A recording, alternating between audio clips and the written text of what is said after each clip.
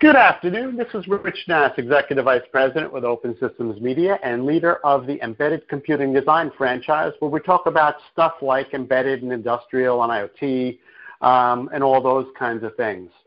This week, my special guest is Callista Redmond, who is the newly appointed CEO of the RISC-V Foundation. Good afternoon, Callista. How are you? Doing great, thanks. Is it fair to say you're newly appointed? I don't know when the honeymoon sort of runs out. Are you still newly appointed? I plan to be in love for a long time, so there's no end to the honeymoon. But Very good. I came on board just over a month ago. Oh, okay. Then it's definitely newly appointed. Okay, I'll stick with that. So just in case people are not aware, RISC-V is an open source instruction set architecture that the community is designing toward. You can use the IP to design your own microprocessors. Am I doing this justice? You're doing a great job. Yeah, this is a project that came out of Berkeley. So it's been under development for a long time, and the spec was actually frozen back in 2014. Okay, excellent. Okay. So people have a pretty good idea of what this is. We've been writing about it for a few years now, so if they are followers of embedded computing design, they have a good understanding of what it is. As the new person here, what are your plans for the foundation? So thanks again for having me on the show. Really appreciate that. And, my goals are really kind of threefold. We've got a great running start to this group. This is by no means a startup. I mean, in fact, they've grown already to more than 250 members across 28 countries. So, with this great running start and this fantastic community, we've really got three things we're focused on. First is really to drive progression and closure on many of the ratified specs, compliance suite, and some of the other technical deliverables. So really to make technical progress, right? Second is, we want to continue to grow this overall community. We want to look for diversity in our membership as well as the engagement across the board. There's so many stakeholders from students to foundries. And so we're really growing that ecosystem. And then third is to really give a lot of visibility to the community and deeply engage that broader community. We've had a lot of success and seen tremendous growth in our in-person events and from our December 2018 Global Summit, where we had more than twice as many folks attending than we did the prior year, up at around 1,100 folks that came to Santa Clara. We've already had workshops in Taiwan. I think that was going on the day I started. We also have a big technical workshop coming up in Zurich, and we've added this slate of road shows. And we're seeing hundreds of people show up for these. In April, I pretty much hit the ground running, or you could say I took to the skies. In April, we visited 5 North America cities in 5 days. It was exhausting, but to be out in the community like that was a tremendous opportunity to understand what's going on with the community and to really understand where their needs are. In May, we're going to China. We're going to be in 5 different cities in China, and in October, we're going to be in Europe. So, in addition to all of the, out in the community stuff, we're engaging online. We've got webinars, blogs, a lot of different member and industry events, including some online summits that are happening. And, in addition to that, which sometimes feels like marketing, but these are deep technical discussions with folks. And boy, the questions during the Q&A period, we almost have to allot more time to that than to the presentations themselves, because folks really want to dig in. And locally, we're also doing a lot of meetups. We've got like 1,500 folks that are engaged in our meetups around the world, and those, we've got 10 different cities that we're supporting there. Very good.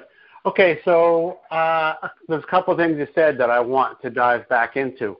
One was the very first thing you said about closing some of these specs.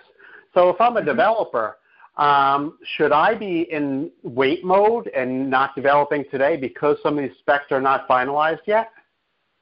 So that's the great thing about RISC-V is that we've ratified the base instruction set, and it's a small base to begin with. It's 47 instructions, so it's a lot easier to work with. And then from that, you can select from multiple standard extensions or build your own extensions, and you can either make those open or keep them proprietary. But we're really enabling that level of modularity so that you can work with standard extensions, or you can sort of cultivate your own. So that level of extensibility allows for specialization. And that's something that's really important as we get into various industries, various applications. Okay, that's great. Now, the second point, this may be a little politically incorrect, but I'll say it anyway. There seems to be a very big push into China for this. Is there any fear that this will be dominated by the Chinese? And is that necessarily a bad thing? So, one of the things about, building an open source community is that, it's borrowing the ideology from the open source software community. And that ideology is that we all have a foundation that we want to grow and cultivate and improve without a lot of fragmentation. And so, by keeping the base specs small and by, offering the opportunity for many standard extensions as well as proprietary ones, we really have an opportunity to bring hardware into the software realm, from that ideology standpoint. Obviously, there isn't a continuous development and deployment cycle that software would see, once it's frozen, it's frozen. And so if we can work together with many of our peers in China on where we see similarities, where we can collaborate, I think that is a benefit globally. Okay. We're just about out of time, but I got one more for you.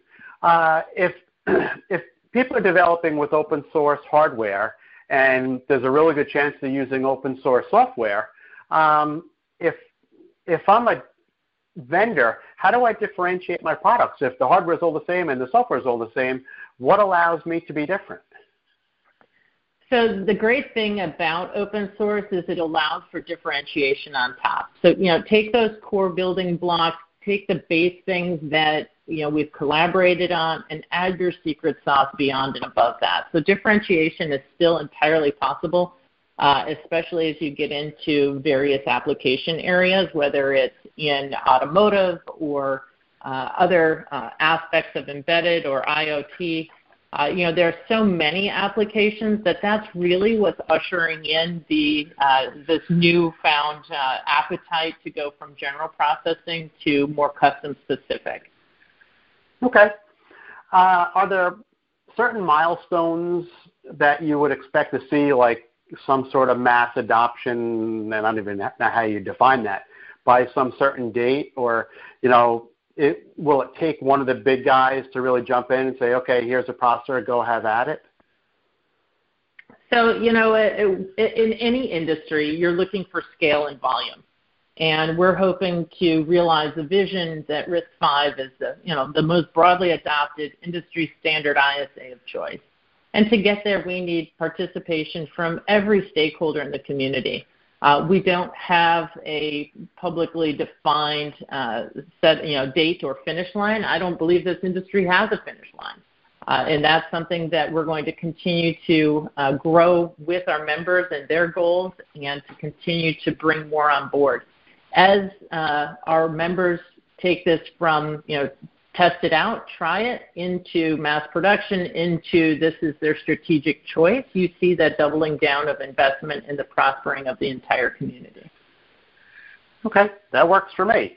I am afraid we are out of time, so we have to stop here, but I'm sure that there's plenty of stuff coming from the foundation and from the members. Yeah, stay in touch with us. Hope the community will visit us at riscv.org and follow us on social media. Awesome. Thank you very much, Callista. That was Callista Redmond. She is the CEO of the RISC-V Foundation, and I'm Rich Nass with Open System Media. Have a great day.